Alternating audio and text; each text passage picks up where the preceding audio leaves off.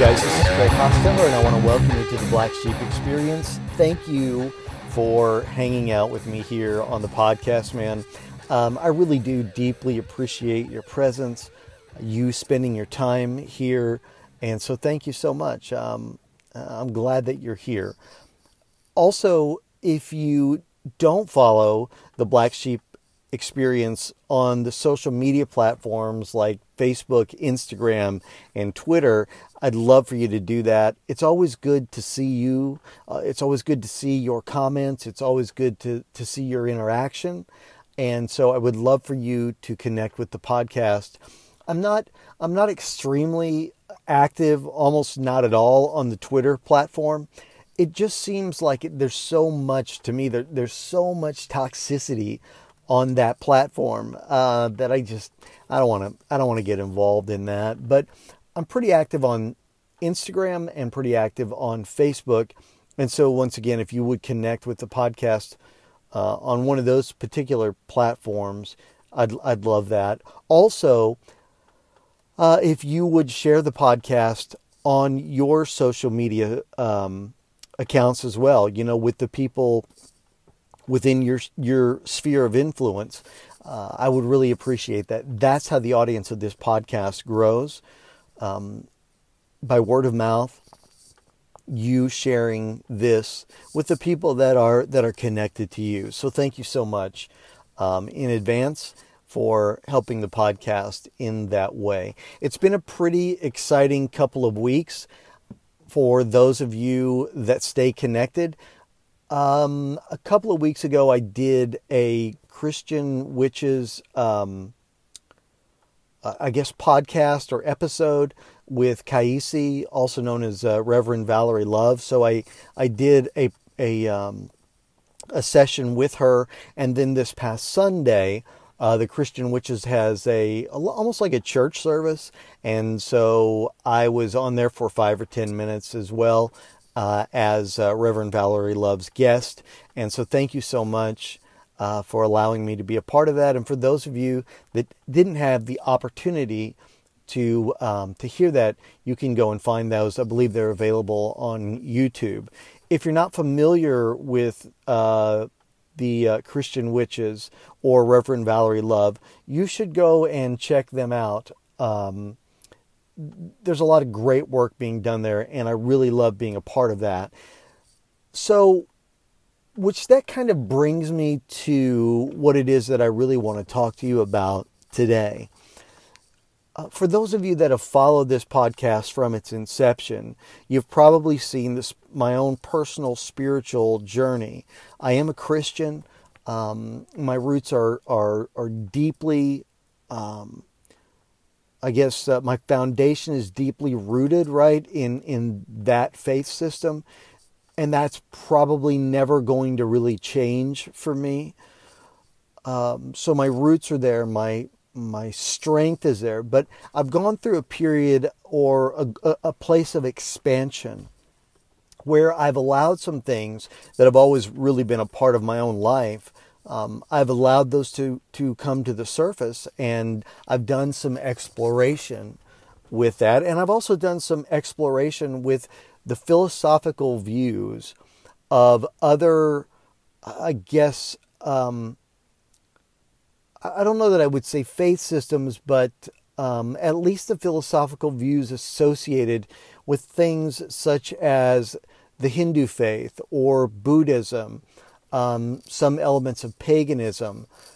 So I have explored some of those, and I've allowed them to expand me just a bit. Now, for those of you that are strong evangelical or really fear-based, probably that sounds a bit intimidating and something that you're uncomfortable with.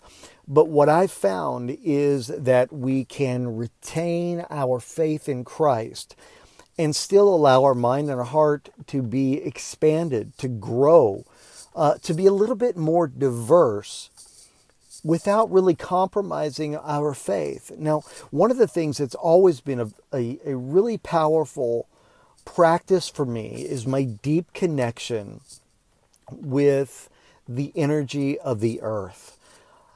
That's been something that's always been a deep part of who I am from the time that I was a child. So I always deeply connected, not with just the wind, but the essence within the wind, if that makes sense. There always seemed to be something there a little deeper than just the wind itself. And that same could be said of water. That same could be said of the moon and the stars. Really, there just always seemed to be a deeper resonance, a deeper energy than just the element itself. And so this was a part of my practice, or a part of my life, for as long as I've been me, right? As I became a Christian, there were certain aspects of that I denied or that I suppressed, but they were always there. They were always resurfacing. They were always, just reappearing, because they're deep parts of who I was. And so to deny them was more than just denying a philosophical system or belief or an idea, but it was to deny a really resonant and energetic truth that was deep within me. And so as I begin to expand just a bit, and I begin to read more things, and I begin to explore, and this happened really almost 5 or 6 years ago, while I was still pastoring, I began to understand that what I could label my experiences as, if I wanted to, those would be the experience of a witch. So many of the things that I was doing were actually witchcraft. Now, witchcraft's a loaded word because it covers so many different practices. And I really want you to understand that today, that the word witchcraft is not a very detailed word, and it's not one that carries one definition. It has a lot of definitions connected to it, and is an umbrella for literally hundreds of different styles of practices, okay? So,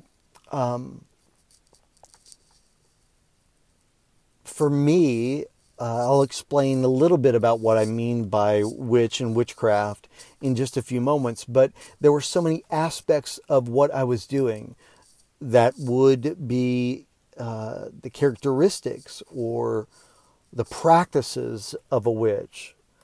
And so I want to explain the idea and the stratus of the Christian witch, because I think there is some confusion, and this confusion oftentimes breeds, I think, prejudice or unfair judgments. So let's talk a little bit about the Christian witch. Now, in addition to this, we'll also talk about a few of the witchy practices that a Christian witch may be involved with. It won't be exhaustive because, as I mentioned before, everybody's practice is very different, but it will be a sample anyway, right, of what I think would be the practice or the lifestyle of what we might call a Christian witch. And hang with me for a little bit on this, and let me see if I can illuminate and define this for those of you that are curious. So to begin with, the word witch in and of itself conjures up, I think, a great deal of imagery. Doesn't it really? If you think of just that word, witch, it's a word that carries so many different aesthetics to it. It can feel playful, it can feel sinister or wicked. To others, it's a word of peace, of love, of nature, of power. And to some, I think it probably just conjures up the idea of the devil or demons or dark entities. It just carries a lot of, I think, different emotions with it. And so I found, honestly, that in many ways the word witch is defined by us as others have defined it to us. So in other words, I think that for a lot of us, the definition that we hold of the word witch is probably one that was passed down to us by someone else. So for so many of us, we have a Hollywood misinformed, misaligned idea of this person who is witch. And so there's so many different definitions and types of witches in witchcraft, and the word really is just an umbrella for so many different styles of practices. To put this in context, think about the word Christian. And this is another word that is really an enormous umbrella for a lot of different faith ideas, a lot of different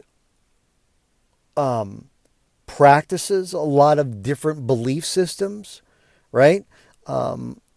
There's roughly 30,000 Christian, think about that, 30,000 Christian denominations in the world today. 30,000 ways of varied practice in serving and following God.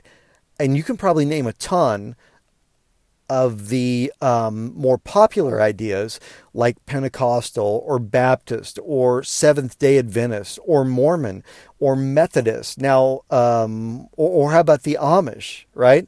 And there's just a few, half a dozen there, that fall under the umbrella of the word Christian. But their practices, particularly in those that I just mentioned, are wildly different from one another.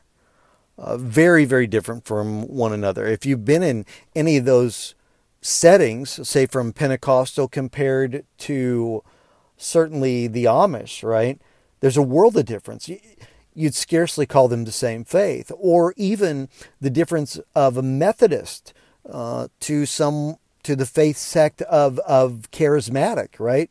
Again, the practices are really completely wildly different. Their ideas about God wildly different. Their interpretations of who God is and what God does and the way that he interacts and responds to humanity extremely different. But yet they all fall under the banner of Christian. And so this is how it is with the word witch and the word and the practice of witchcraft. There's so many different styles, so many different practices.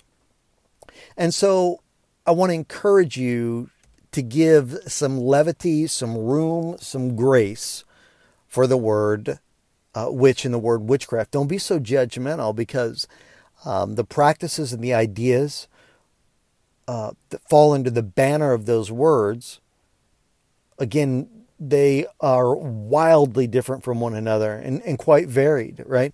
Even within Christianity, you understand there are some really wicked, evil practices. I'm talking about things like snake handling, marrying underage children in some of the more secluded sects of that religion, or the Crusades, or the Inquisition, right? Or burning witches in Salem and England. And so there's a lot of nasty, really, in just about anything, any organization, right, where humans are involved. There's going to be good and there's going to be really, really wicked, regardless of the word used to describe or define the practice, right? So back to the words once again. So what is a word, right? It's nothing, really. The letters of the alphabet are nothing except the respect and the definitions that we, the humans who created them, have given them, right? So words created by men from letters created by men are then given a man-made definition. And as we go through time, words expand, or they vary, or sometimes they have completely new definitions. So the word really isn't the same. Well, the definition of the word really isn't the same, right? So the word is the same, but the definition through time typically changes. And so as the word gains a new definition, or as the definition of a word expands, we kind of have to update our understanding of that word, right? And so that's really the case with the word witch. To track it to its origin is tough, because we find it in Germanic culture. The root word is wick, which means to bend, to shape. So the word witch in this context was one who bends or shapes the world around her or him, right? Using magic, theoretically. In other cultures, the word witch means wise one. In others, essentially an herbalist, like a medicine woman, perhaps. In the Old English, it was one who was believed to work with magic, and that word was Wicca. Now, originally there were two different renditions of the word Wicca, one for male and one for female witches, but they eventually all became one word, and that was Wicca. And for years, these people that carried that title, witch, existed in tandem with their communities. They were friends, they were neighbors, relatives, connected with the community. And the word witch did not carry with it any kind of an evil connotation whatsoever, right? However, the world began to change and to take on new meaning in the 14, 15, 1600s, right? Thanks to people like King James and many others, right? Women and witches became like the target of fear, hatred, persecution. Women, most often, right, under extreme torture, brutal, genitals being burned,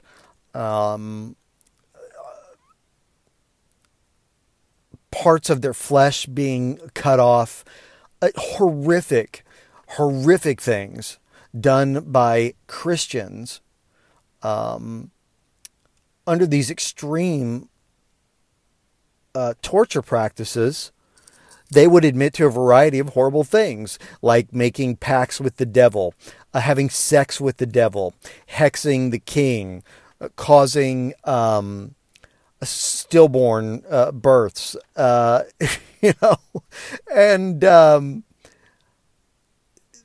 that's when the word witch really began to make a serious change towards a dark place. And King James in particular was one who was very afraid of witches, that they were cohorts, right, with Satan, and that they were particularly out to get him. And he was he had a lot of issues, right? But that's when the word really began to retain or to gain this flawed definition. And it's a horrible error caused by some really horrible people. So I think that definition, of course, was carried through the Christian faith from that point all the way really until today. It still carries with it that old, centuries-old idea that witches had pacts with the devil, sex with the devil, worked with demons, right? All this kind of stuff. I think that definition still is very much alive because it was passed down through a flawed idea that never really was corrected. Okay? So, what is a witch then? Is there any truth to the fact that they're in partnership with the devil? Well, not really. I mean, here's the thing. Witchcraft is, in and of itself, is actually neutral, right? It isn't spiritual. Not that does not mean that it cannot hold spiritual meaning, but in and of itself, no. It is not spiritual. Honestly, there isn't a single definition to the word witchcraft alone, but Pam Grossman of Which Way Podcast in the New York Times said, "Witch is one of the words I now use to describe myself, but its meaning really varies depending on its context." So let's give the actual word a little bit of rest, even though I think in and of itself there's a lot of energy to the word itself. To me, the word witch is an approach to life, to nature, to energy. It's almost an aesthetic, but it's a commitment to work with the God-given energies in me, in the world, in the universe, for that matter. We, you and I, well, everyone really for that matter, see, we're always actually doing magic. And I'll detail that for you in just a moment. But we're all doing magic all the time. And a witch is merely one who is cognizant of that and directs his or her magical workings with intention. And so this would mean her speech, her thought, karmic order, right? And so the life of a witch is one with a lot of intention attached. The Gaia channel, which if you don't subscribe to it, I highly encourage that. There's a lot of great stuff on there. But the Gaia channel defined it in this way. Witchcraft is simply about using the power of the universe and of the mind to attract wants and desires. It's about being in tune with Earth's natural resources, right? And so Damien Eccles, who is a great magician himself, said, first of all, you're already doing magic. With every thought, word, and deed, you are influencing the world. You are influencing the world around you and determining what comes your way. You're already doing magic. You just don't know it. And this is from Damien Eccles, his book titled High Magic. He also goes on to say in that same book, Bob Proctor is an expert on the law of attraction. And he says, thoughts become things. If you see it in your mind, you will hold it in your hand. If you want a simple way to start doing magic, just change the focus of your thoughts and see what happens. Again, this is from Damien Eccles' book, High Magic. And so what Mr. Eccles is saying here is that every single one of us, we're already doing magic. We're already involved in the practice of magic. We just don't know it yet. Because what magic is it's merely energy. And how is energy, how is it directed? How is it manipulated? Right? How is energy coded, and how does it come off of us? Well, it comes off of us by the words that we say. It comes off of us by the thoughts that we think, right? Like the Bible says, whatsoever a man thinketh, so is he, right? It's directed, spells are cast, right? By the things that we do, by the way that we treat people. The Bible goes on to say, whatsoever a man sows, that shall he also reap, right? And so there is a God-given law that the energy we put out is what we're going to get back, right? That's what we sow into this, the etheric realm, we might call it, or into the realm of energy. What we sow into that is what we're going to get back. That's what's going to come back to us. And that is casting a spell. Now, everyday people don't call it that. And the reason that you probably don't call it that is because you're not being intentional about it. You're just really being haphazard in a lot of ways. Now, some of you are probably being intentional about it. You don't call it witchcraft, but that is kind of what it is. In fact, there's a very popular, he's passed away now, but there was a great Wiccan writer, witch practitioner by the name of Scott Cunningham. He's got a lot of really great books, and they're very, very popular, bestsellers within their own right. And from his book called Earth Power, I'm going to give you a quote from Scott Cunningham, and it's one of my favorites regarding magic and magical practices, right? And so what Scott Cunningham says is, despite what you may have heard, magic is nothing supernatural, unnatural, or even alien. It is in our own backyards, our homes, in the very essence of our beings. The forces of nature empower magic, not demons, not imps, Satan, or fallen angels. Magic is the use of the natural forces of nature to bring about needed changes. And that's Scott Cunningham from Earth Power. So magic is a word that some people give to the universal power that is energy. The sun, the moon, the stars, right? All magic. The air, the fire, the water, the earth, all magic.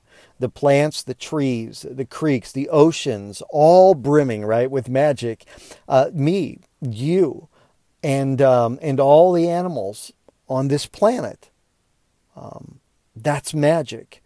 It is in us. It surrounds us. We breathe it in. We exhale it out. And we are all too often really unaware of the energetic spark or flame or fire or power that we're breathing in and out daily. The spells that we're casting daily by the words that we say or the thoughts that we think, the actions, right? I would go so far as to say that when you mistreat someone, that in its own right is casting a spell. Now, the difference with witchcraft, when a witch casts a spell, it's intentional. She or he is moving energy in an intentional direction to create a reverberation within the universe, right? An energy within the realm of energy.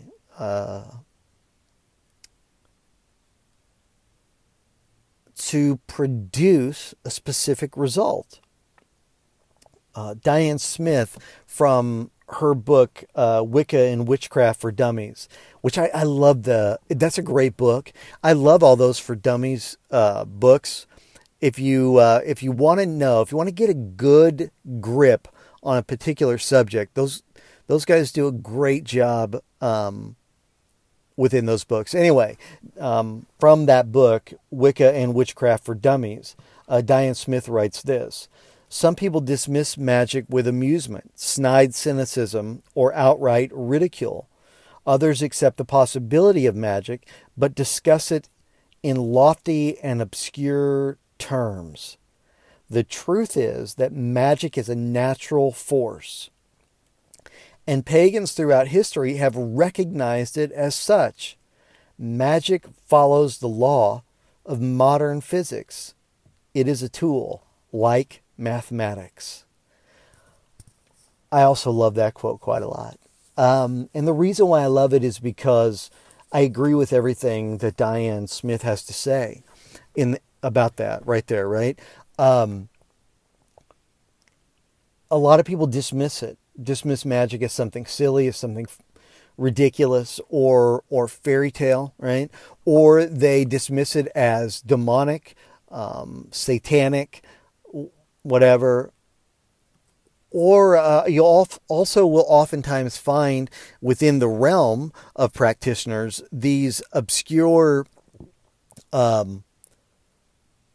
really lofty terms that are really confusing and ridiculous. And so I like what she says there about it just being simple. It just is. And it's a tool, no different than, as she says, mathematics. So let me make a personal distinction here. And it's a belief that is supported by the science of quantum physics, right? Going back to the Gaia channel that I mentioned earlier, actually, if you want to learn a lot about this in a entertaining way, on the Gaia channel, Greg Braden has a really great program that I think is just brilliant. And boy, I wish I could remember the name of it right now. I'll put it in the podcast notes. But it is a brilliant program. It's Gregory Braden. He's the host, and it's fantastic. But it's all about quantum physics and the science behind it. And so this is a science. Magic is a definition that witches and magicians would use. Quantum physics is the exact same thing, but used by science. But it's really been proven, and he details much of this within that program on the Gaia channel. And as soon as I remember, it'll pop back in my head, man. And just don't you hate that when you're trying to tell somebody something and your brain just, I don't know what it is, man. It just is not going to cooperate. That's what we're having right now. But it'll pop up and I'll interject it, right? So, but what the program details and what the science details, also, not to be like so all over the place here, there's a couple of really great books on this as well. Gregory Braden's book is a great one, and it's called The Divine Matrix. That's a great book on this subject. Dean Radin has a book also on the same subject. It's called Real Magic, and within those books, they give you the practices for directing energy, and in Gregory Braden's book, he calls it directing energy. In Real Magic, he calls it magic.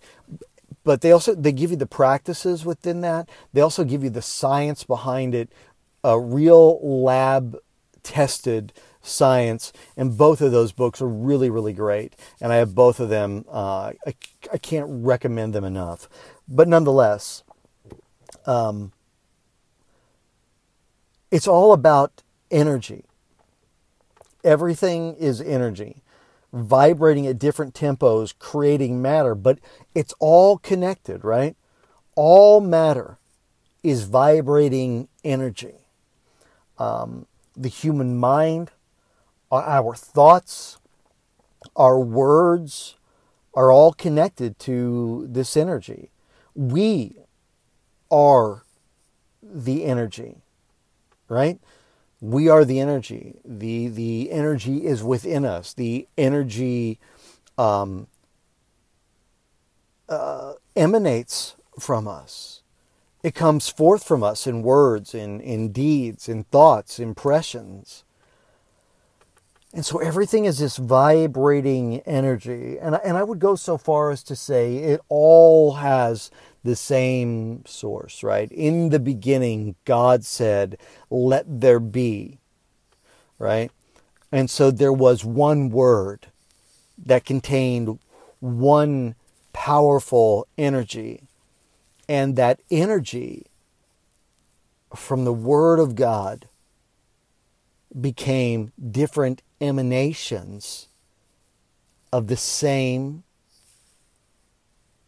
energy. It's all the same. The emanating Word of God. The emanating Word of God is the energy of a tree, the energy of the grass, the energy of the air, the energy of the stars, of the moon. It's all one all comes from the same source. It's the same emanation. God created them male and female. Same energy was used, right? The Word of God. So it's all the same energy. It's all connected.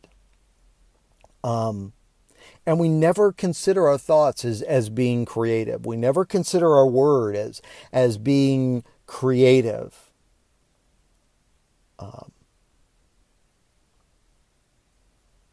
But our thoughts are actually coding, and I believe programming the energy web that we call the universe, because it's all connected, right? Now, when a person creates intentions, visualizations, phrases, statements, they are creating patterns of energy. Literally, as I said, coding the universe in small, minute ways, but they're still directing energy that will create conditions or realities in the physical world. This is why our negative self-debasing conversations about ourselves, those are, and I want to use witchy words to normalize the language for you. I want to use witchy phrases to normalize the language for you so you understand. I want to try and demystify this just a bit, okay? So when you utter these negative statements, I'm too dumb to do that, or I'm never going to I'm never going to be rich, or I'm never going to this, or I'm never going to lose this weight, or I'm never going to get that raise, or, you're really casting spells with each one of those statements, with each one of those negative thoughts. Remember, the Bible says to take every thought captive and bring it into the obedience of Christ. And there's a reason for that, because thoughts are powerful. Thoughts are seeds that manifest later in our lives. There might be a lot of different language for that. From each faith system, from each philosophical system, from each practice, whether it be in the charismatic circles or Pentecostal circles or pagan circles or Hindu or whatever, New Age, right? They all have different language for that, but it's the same thing. You're casting spells each time you say something negative about yourself or about another person. You're casting a spell when you sit and brood angrily over something that was done to you or said to you. You cast a spell when you create yourself a victim. You're literally putting that energy, and that's all that a spell is, right? Don't be fooled into thinking that it's the conjuring of a demon or a devil. That's not casting a spell. That's a different thing entirely. Casting a spell is directing energy. Now, I would submit to you that it's done in an intentional way. That's what truly casting a spell is. But it's very much the same thing with each one of us. We're just doing it without the knowledge of it. But again, this is peer-reviewed science, not just some silly New Age, metaphysical, witchy person that has no idea what they're talking about. This is real science, and you can find this in the references that I gave you. Real Magick by Dean Radin and The Divine Matrix by Gregory Braden. You can find the science that backs all of this up, right? That magic is the definition, is the word I'm using to define it. Magic is real.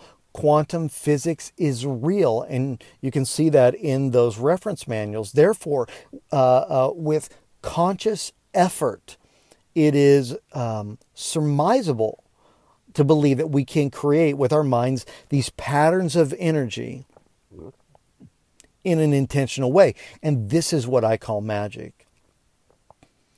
It has other names, more scientific names, but this is the word that I give to this definition, right? This is the definition I give to the word magic. Now, the witch does these thought processes I think in a more elaborate and artistic way. And there's reasons for that, but that's out of the realm of this conversation. We'll talk about that at some point. But let's continue with this thought process first. Modern science reveals that matter and energy are not separate. In quantum physics, particles of matter and waves of energy are actually the same. Scientists have found out that merely looking at particles, waves, changes their behavior. Observing them, recognizing them, causes them to change. This is real, lab-tested truth. That's a quote from Gregory Braden. And the bottom line is that scientists changed reality just by observing it. So believing that a person can use mental power to direct energy, that this isn't something that's far-fetched. This is science. Now let me caution, because as I mentioned before, the term magic is a vast umbrella of practices. And under the banner of that word, and of the word witchcraft as well, there are some forms of those practices that would be offensive to the Christian faith. So for me, personally, as a Christian witch, any work with entities is out for me. Again, personally, spirit work is not magic. It doesn't fit the magic definition that I follow. Remember, best-selling author Scott Cunningham defined magic like this: despite what you may have heard, magic, apologize for repeating the quote, but I want to base my definition off of somebody who has higher credentials than me, right? So, again, the quote that I gave you earlier from Scott Cunningham and his book Earth Power: despite what you may have heard, magic is nothing supernatural, unnatural, or even alien. It is in our own backyards, our homes, in the very essence of our beings. The forces of nature empower magic.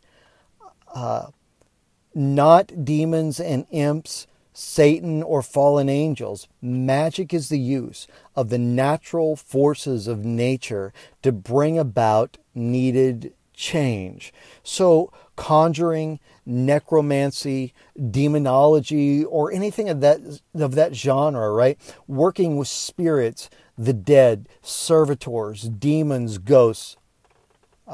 Those are not magic as defined above, right? In the quote.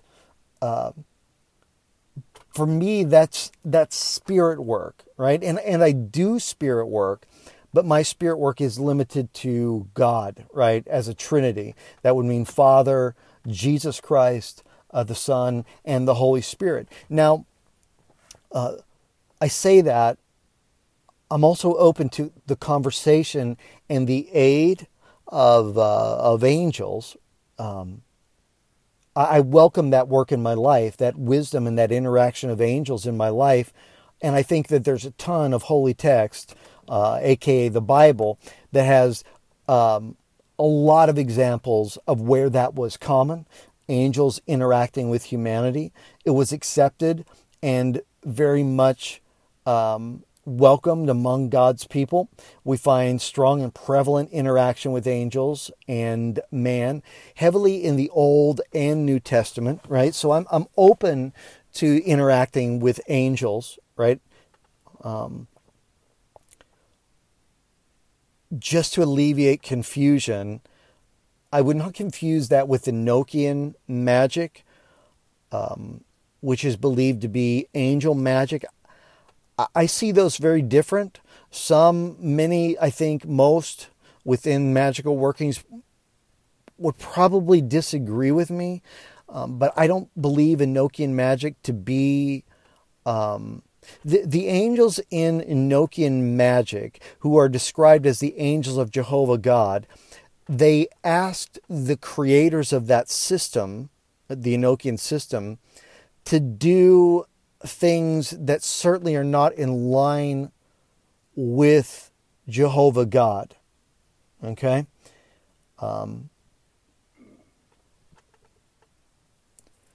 There's a great book. It's massive. By it's called, I believe it's called John Dee and Enochian Magic, something like that. And it's written by Jason Louv, and Magick.me is his website, but you can find it there. It's a massive book. But he's also done a lot of podcasts on that, where you can hear the discussions of how that system was developed and some of the things that those quote unquote angels asked Dee and Kelly, the other creator, to do. And they were not in harmony with the God that those angels supposedly served. So I would create some caution there, because I don't think they're the same at all, right? So for me, that's out, right? My faith is in Christ, and the way of the cross. My spirit work is with the Holy Spirit, God the Father, God the Son. So for me, my personal definition of magic is best served by the words of Scott Cunningham. Many of you may not know who Scott Cunningham was. He was a great writer, passed away in 93, and he's one of the best-selling authors ever on the subject of witchcraft. Highly esteemed, highly regarded, and so his definition of magic is the one that not just myself, but many believe to be what magic really is. Nothing supernatural. Nothing unnatural.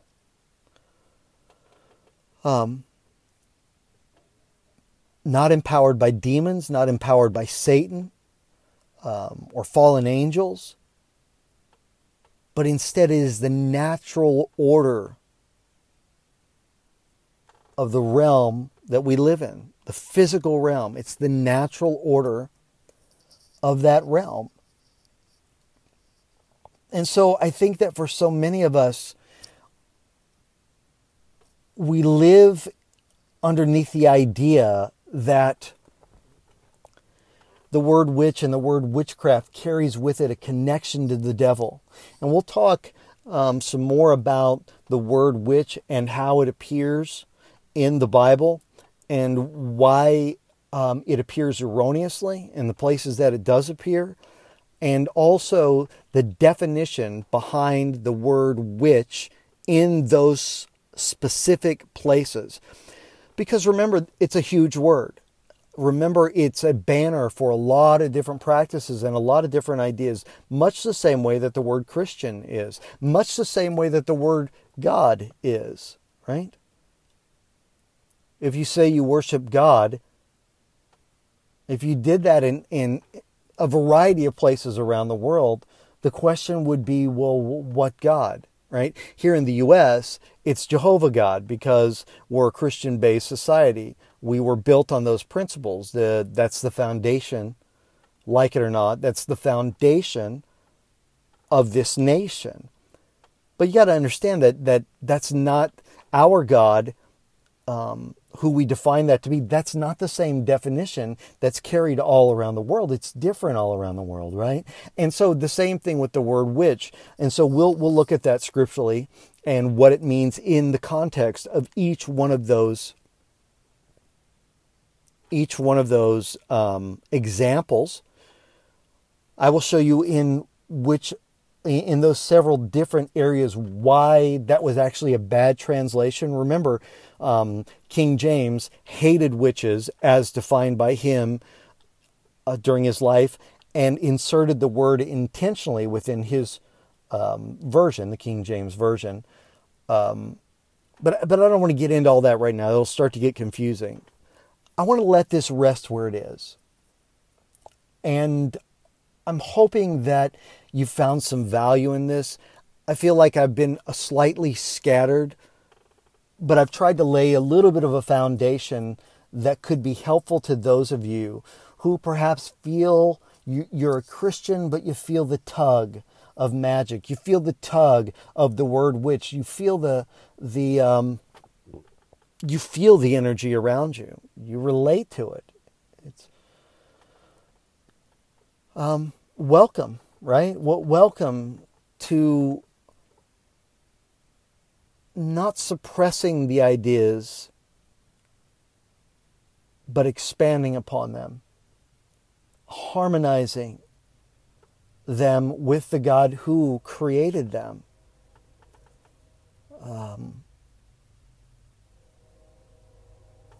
Yeah, hopefully, guys, this was helpful to you, man. I hope that it's meaningful for you.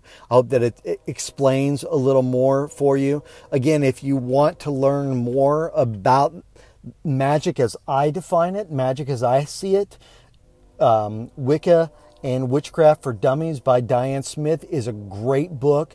Everything that she says about magic in that book lines up with my personal definition of it and is harmonious with the Christian faith. Dean Radden's book, Real Magic, also is magic in the way with which I define it and harmonizes beautifully with the Christian faith. Gregory Braden's book, The Divine Matrix, is another one that, although he doesn't use the word magic, it's the same practice, it's the same principles, and it talks about the peer-reviewed science and why it's real. He doesn't use the word magic. I do. And also Greg Braden's program on the Gaia channel, thank you, Brain, for bringing that to me, is called Missing Links. And that entire, I don't know how many seasons, but it's all about this subject that you and I are talking about right now, but he brings it to us in a scientific format, right? He brings it to us in a way that is scientifically provable or scientifically proven, right? So check that out as well. I don't know if any of those, if you don't subscribe to the Gaia channel, I recommend it. But if you don't, you may find some of those on YouTube. I don't know. I've never looked there, but it's a great program. It's one of absolutely riveting, and it harmonizes with exactly what we're talking about, and it communicates it in a very intelligent way. We will deal next time with some of the aesthetics of being a witch and why those are important and how those further the idea of intention, energy, and directing of energy. We'll also talk about more how magic has always been a part of the Christian practice. And it wasn't until really the past couple hundred years that it was demonized, yes, and removed, and mostly out of fear and out of the need to disempower for the means of greater control. I love Jesus Christ. I love the cross. I even love God's church. But through history, Christianity has sought to control the masses. And this shouldn't really be, I don't think, a surprise to anybody, right? But in its fight to do so, it had to rid the world of the use and the empowerment of magic. All right, guys, that's it. Thank you so much, man, for hanging out with me. If you have questions, pop on Instagram, The Black Sheep Experience, comment on one of those posts, and we'll have a conversation, right? There it is. That's it. We'll do more of this. I've got some guests I'm going to have on we're going to talk about this. We're on an adventure, man. Don't dismiss it. Enjoy it. Jump in it. It's just an invitation for expansion, for learning. All right, guys. God bless you, man. Talk to you next time. Done.